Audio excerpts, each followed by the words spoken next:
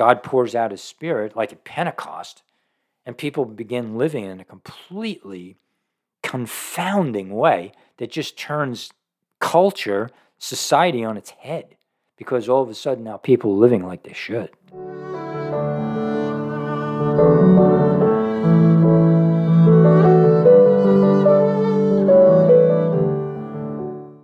Hello, and welcome to this edition of That They Might Know, a podcast dedicated to proclaiming the gospel of Jesus Christ. I am your host, Dr. William Mazzella, and our teacher is my friend and brother in the Lord, Joe Durso. In this episode, Joe Durso examines the teaching of Paul to the Romans 6:15 through 19, where we learn the Christian's primary source of conquering sin and death. Truth is our most loving friend, and deception is the enemy. The title for this message is Obedient from the Heart. As always, if you are seeking discipleship or biblical counseling, please email us. Now for today's message, Obedient from the Heart. Dear Heavenly Father, once again we come before your holy word. That is a mirror, and in that mirror we get to see what we look like in light of the God of eternity, in your light, the light of your word. We are humbled by it.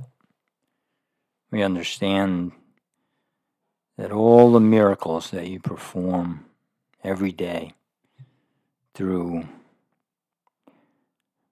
providence, by which you just put all the pieces of everyone's life together at the same time. You do exceedingly abundantly above anything we could ever ask or think every minute of every day. Just bringing together all the providential happenings of everyone's life. And you make it all fit every second. It's just everything about life from that perspective is completely mind-boggling.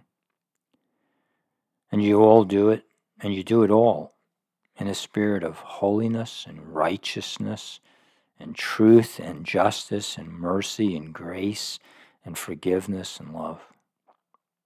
You are a God worth serving. You are the only God. You are the truth.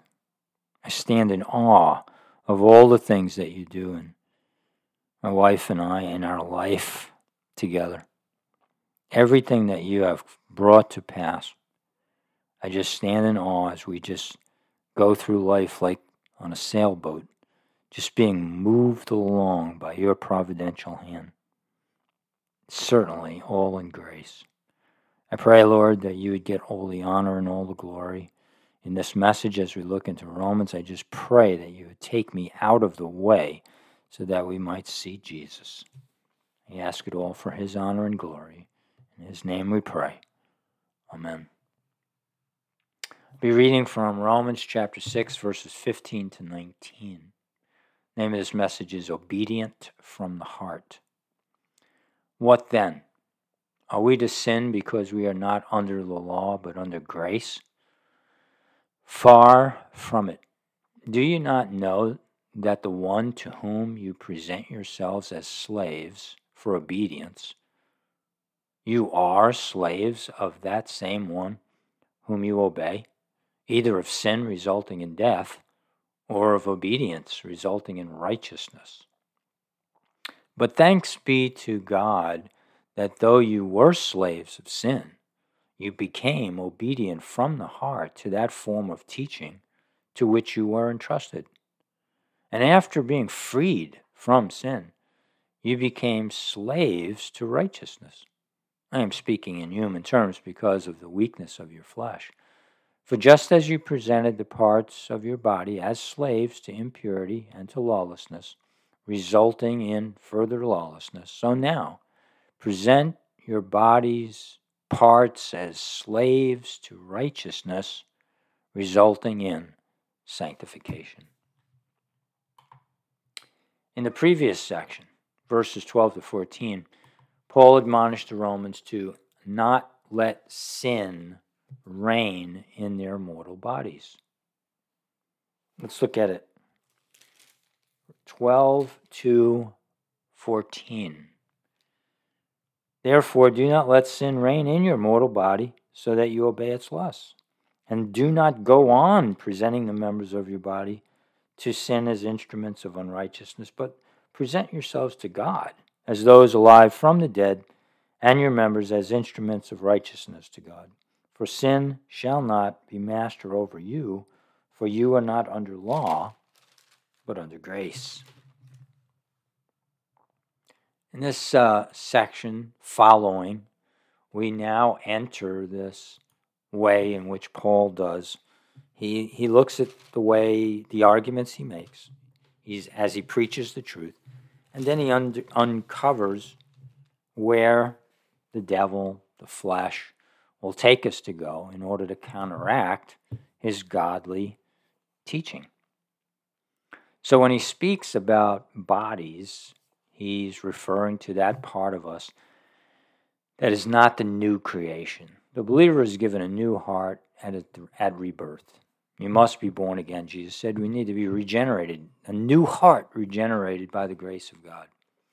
That God desires, and only God can create a heart that will do what is right. However, we have not been made perfect. Our minds, our emotions, our wills can be influenced by evil. A point I hope to make during this lesson. He tells us the last time, sin shall not be master over you, for you are not under law, but under grace. That's an admonition. It's something that has to take place because God has created something new. It's something that's in the heart of a believer. We can get messed up. We can stumble. We can fall. We can be deceived. We can be, set off the right path.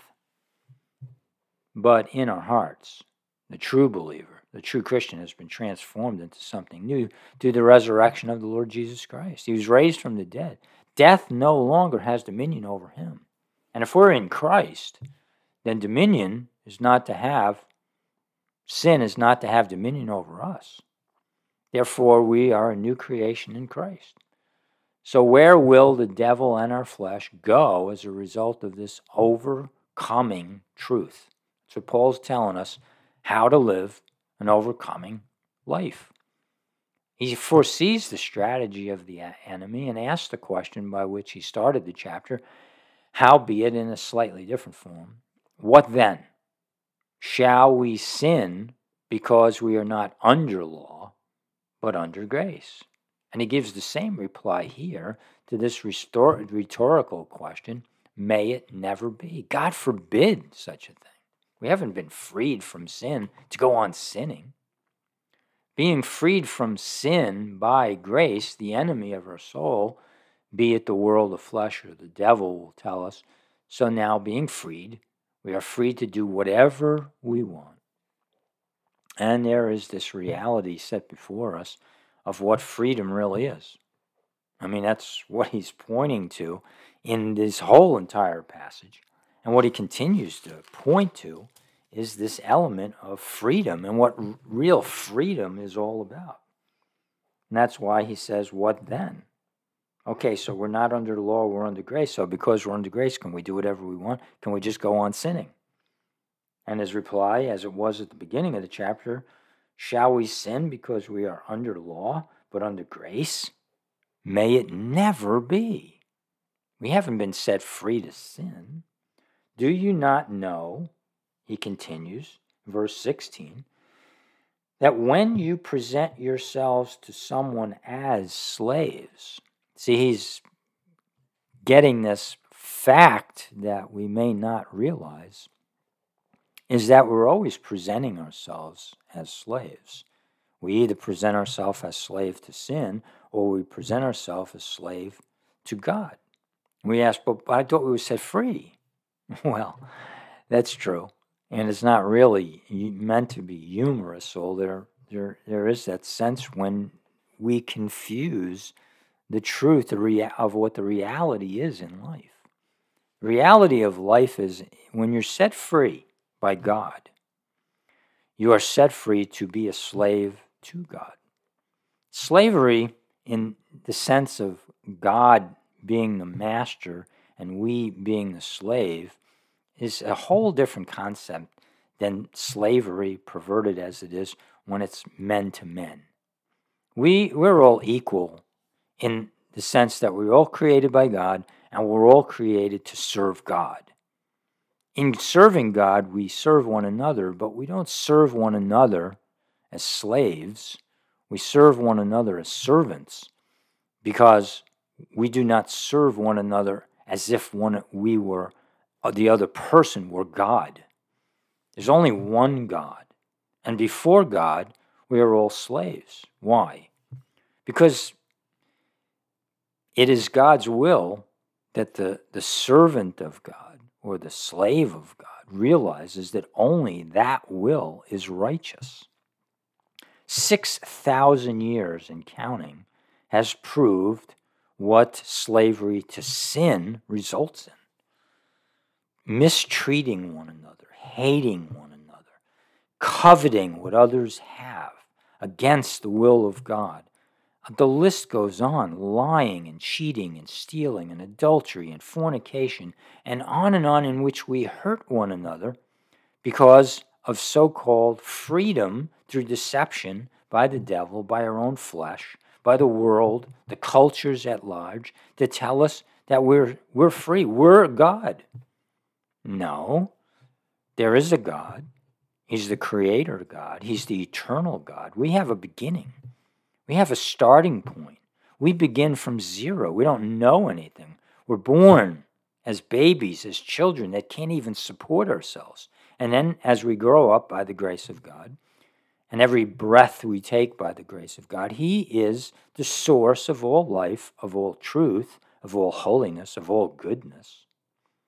I've been reading in Jeremiah, and there's a verse in Jeremiah that says, the babies were killed in the days of the king at the time of Jeremiah.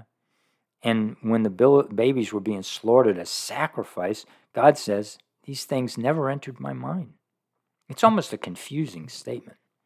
But the truth is, ungodliness doesn't enter God. He knows what we're going to do.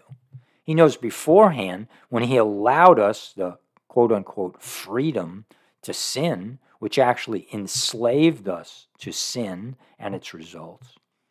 And as a result of that, we came up with things and ideas that would never cross God's holy mind. And there's a plan that's being worked out under His sovereignty, a beautiful plan in bringing us to a place we could never arrive at. And that's a whole other lesson we're not going to get into here. But the point is, God is the source of what is good. Be holy as my Father in heaven, or be perfect as my Father in heaven, or be complete as my Father in heaven is complete. Holy. Father in heaven is holy. He's true. He's righteous. He's just. All the goodness that can be found, He is the source of it. It comes forth from Him. He's the eternal, the big person in the universe, from which comes life, and there can be no life apart from Him. So this whole point in what life is all about gets reduced to who's in charge, who's in control, who has to be obeyed. And it's God. Sin tells us otherwise. It says, no, I'll be the captain of my own vessel. Well, that hasn't worked out so good, and it doesn't work out. And for us who have been converted, who have come to be regenerated and given a new heart and new eyes to see what we understand, just what the world is. And we call it for what it is, and we don't go on being deceived by what the world and how the world lives. So He's making this point between freedom, what real freedom is. And the person who's set free is set free to only do what is right. And only God can be the real source of what is right. In the compound name of God, He is Jehovah Tsidkenu, or the Lord our righteousness. He is the source of our righteousness. And we are never more righteous than when we become His slave.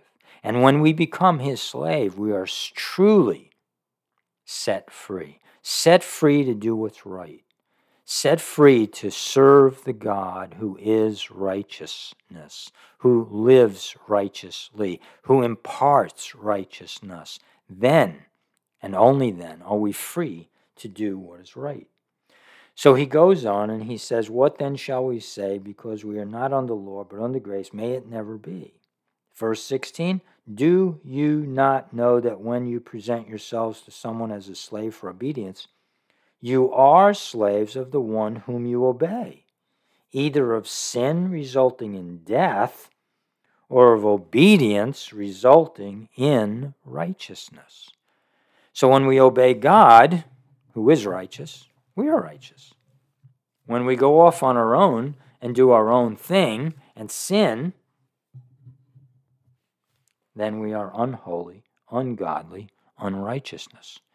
Each one went his own way, Isaiah 53. That's a definition of sin. There's only one way, that's God's way. There's only one interpretation of the word. There's only one way of doing anything in the world, and that's God's way.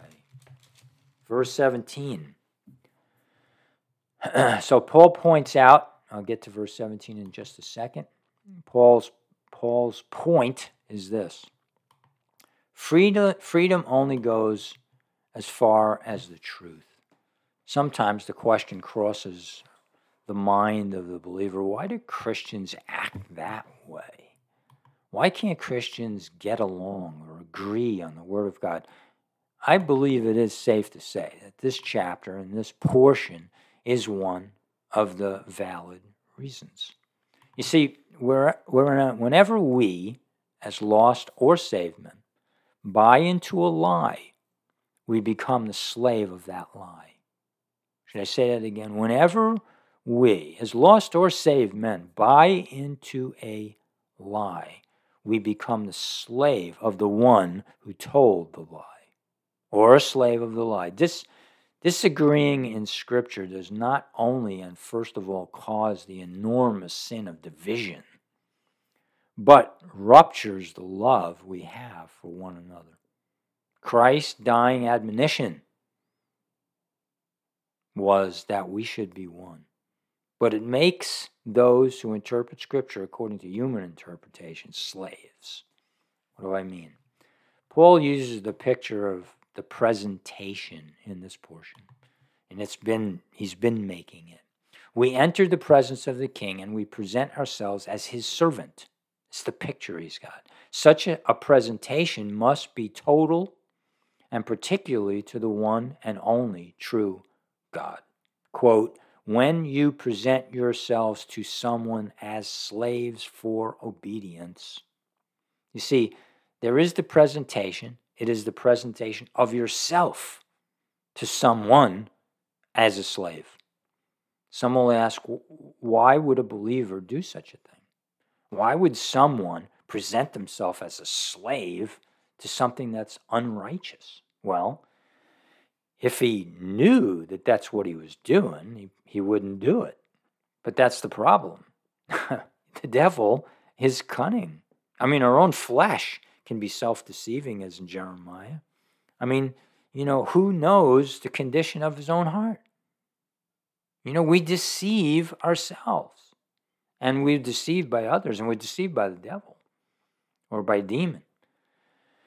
Listen up. This is vital. Because they are or we are deceived at times, we do not realize what we are doing. How does it happen, we can ask, and why? One of the reasons is human pride. We always think we have the right answer. We just assume, for a multitude of reasons, namely the first one, pride, that we know what's right. I mean, think over your life. How many times have you been wrong? The list has got to be long if it's anything like mine. By which we trust human endeavor and in men before God. We trust human endeavor before God. That's human pride. We adhere, number two, we adhere to the teachings of our beloved church, which, is beloved by God. If it's a true church, if it's a church that preaches and teaches the gospel, if God in Christ is living in the hearts of those who worship, that we attend and do not properly question all the teachings to see whether or not they are truly biblical. When that doesn't go on, when we just go on assuming that because the man behind the pulpit, as the man behind the microphone, is just naturally telling the truth without searching the word, spending a lot of time in prayer, not a couple of minutes. Lord, is this from you? With sincerity of heart. And you got to pray to pray. You got to take time to pray. You just can't throw a few words out there and think that you're praying. You got to come to a place where you're honest with yourself and before God. So we have to question, and he is more, you look at the pastor and he's got the seminary, he's more educated, that's great. But you know what, no matter how educated a man is, particularly if that man is not praying well, he can be deceived too. Anyone can be deceived. And we don't do anybody any good by assuming anything. He must be right. Because if he's not right, it's death to our soul. And I hope to prove this in a few minutes. Study, number 3, to show yourself approved to God. Why? Because we're not studying ourselves. We're letting someone else do it for us. 4, the pulpit that will not be tried and answer humbly for the truths they espouse is not at that point, dare I say it, godly. Humility is the quality first and foremost and forever to the end. That must be in the pulpit. So churches, question away. Pastors, elders, shepherds, hear what the people have to say and give it the due it deserves, because the lowest person in this church who's a born-again believer has the Holy Spirit dwelling in them. And no matter how immature they may be, God can speak through anyone. And God might be speaking to you if you're an elder or a pastor in the church. And he might be speaking to you to test your humility, to see whether you're stopped, take a long look, and then if you have biblical answers for the person who's questioning, fine. And then the person who's questioning should stop and listen. But not just because you are who you are as an older Christian, but because you know what you're talking about and it's actually from God. Many pastors have many bad teachings. How do I know that? Because there's so much division, and the truth is narrow. If everyone was teaching and preaching and believing the truth, there wouldn't be any division. You understand that? You understand that God's not confused? You understand that God doesn't speak with a forked tongue? He doesn't have double standards. He doesn't speak two things and they're different. God only speaks one thing. That's the way the truth is. And Jesus said, I am the truth. What's that mean? That means we should all be in agreement or somebody's always wrong. Most of the time, many people are wrong. But of course, we think we're always right. That's just pride. Number 5 and last, so then both the speaker and the hearer are responsible to adhere to sound doctrine that sets the believer free to do what is right. If you doubt the things I'm saying, let's consider the rest of Paul's point. He says, either of sin resulting in death or obedience resulting in righteousness. Slaves, you are slaves of the one whom you obey, either of sin resulting in death or obedience resulting in righteousness. We were once slaves of sin, and so he tells us, do not go on presenting yourselves to sin. We were doing that. And he wouldn't be saying this if we couldn't do it. We can do it. We can make a horrible mistake and present ourselves to the wrong person, to the wrong spirit, to do the wrong thing, and to be re-enslaved again. The result of presenting ourselves remains the same. We're not saved from sin because we're Christians when we present ourselves to sin for obedience. Understand that? We are not saved from sin because we are Christians when we present ourselves to sin for obedience. We're saved from the punishment in eternity, but we're not saved in the present from sin's evil effect on us. The result of sin for the Christian as a sinner is separation from God. The sinner only knows separation continually, but the Christian can know it also. The Christian can know what it means to be an overcomer of sin, and he can know what it means to be, unfortunately, separated from God more than he should be. We have a choice. The lost as individuals do not. They never do even a good deed for the right reason, because they don't love God through the person of Jesus Christ. We do. Paul then thanks God, by which he makes his argument even stronger. What's he say in 17? He goes on and he says, "But thanks be to God that though you were slaves of sin, you became obedient from the heart to that form of teaching to which you were entrusted." This is a huge point that he makes in verse 17. But thanks be to God that though you were slaves of sin, you became obedient from the heart. This obedience comes from God. That's why he's thanking God. Let's understand the sovereignty of God, the power of God. And this is going to become clear in just a minute.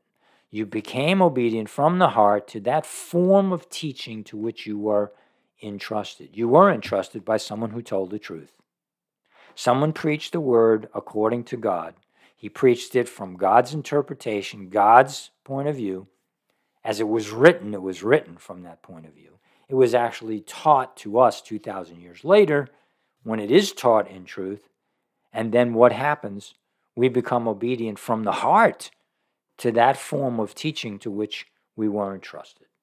Let us understand what Paul's teaching here. First, we were slaves of sin. Second, we became obedient from the heart. From the heart. This isn't merely an intellectual exercise. It's not just in the head. If it's just in the head, it's not the whole man.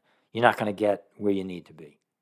The whole man has to be included, and that means intellect, emotions, and will, or the places where we make godly choices. We're not enslaved in our emotions. We're not enslaved in our choices, except by choice, by the power of God, so that we live by the power of God.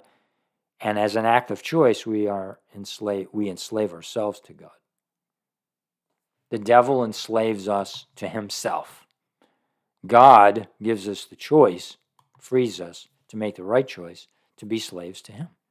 Third, in Greek, we become obedient from the heart to the teaching that came from God, though it was taught by men, and it made an impression upon our hearts. Such impressions enslave us, whether it be for evil or good. If it is from God, we will be slaves of God and righteousness. If from the devil, we'll be slaves of sin and unrighteousness. But it's from the heart. Why is believing the truth? Why is believing the truth so important? Because of the outcome it produces. Verse 19, I'm speaking in human terms because of the weakness of your flesh.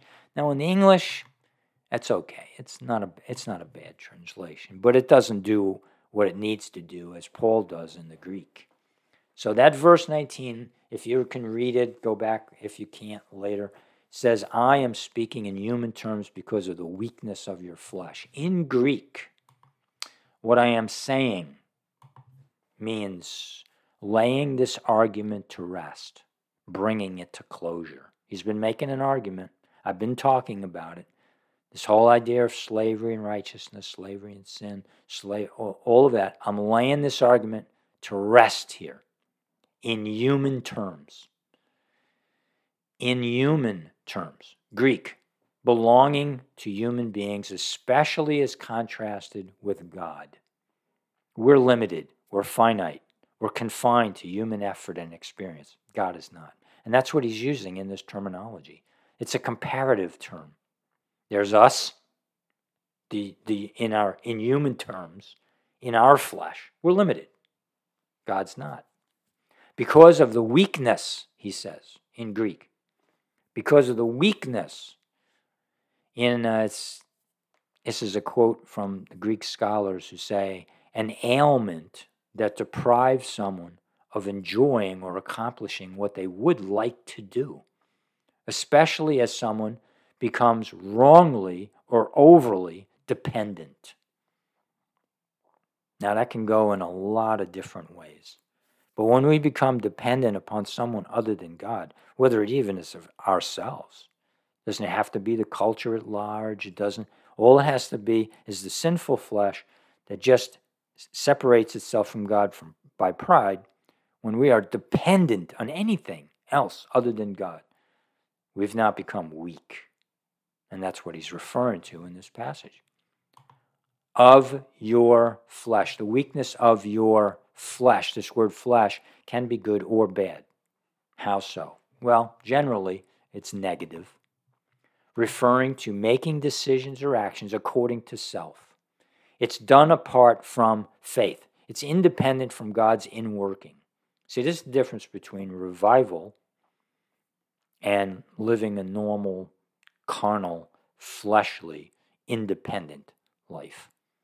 In revival, and you have to study them in history, like the Great Awakening that went for 30 or 40 years in American England, God pours out his Spirit like at Pentecost, and people begin living in a completely confounding way that just turns culture, society on its head, because all of a sudden now people are living like they should, like God wants them to.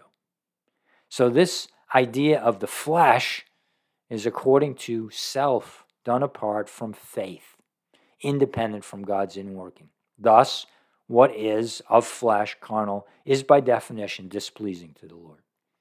Even things that seem respectable, get it?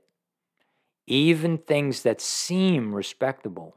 In short, flesh generally relates to unaided human effort, unaided from God, unaided human effort, i.e., decisions, actions that originate from self or are empowered by self.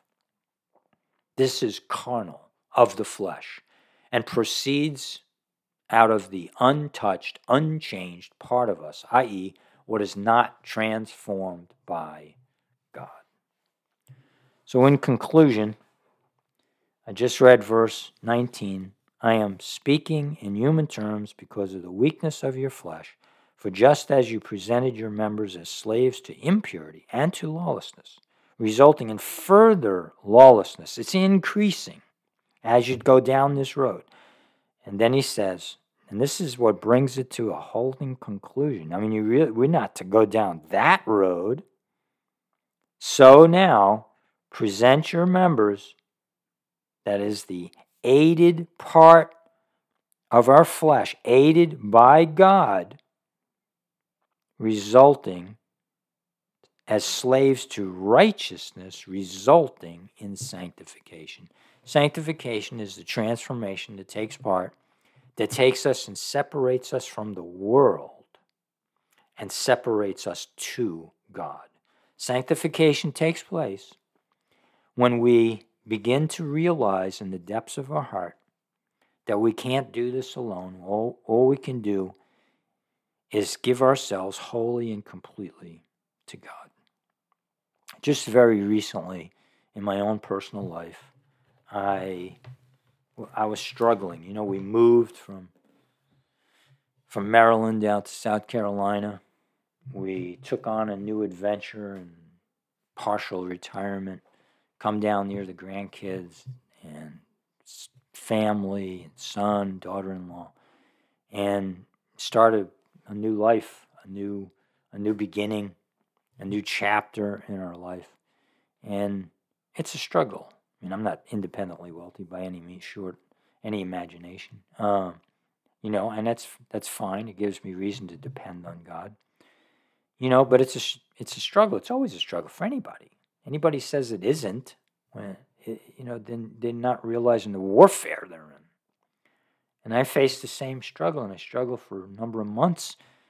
And one day, sitting in my closet on the floor and praying, it was like, okay, I have to continue to do this, Lord. I just have to come to an end of self. I have to say, Lord, meet me right here. I need you. I need you right now. What do I need you for? I need you for faith. I need to trust. It was a really, really good day. It's not like I hadn't done that before, but it had more depth of meaning.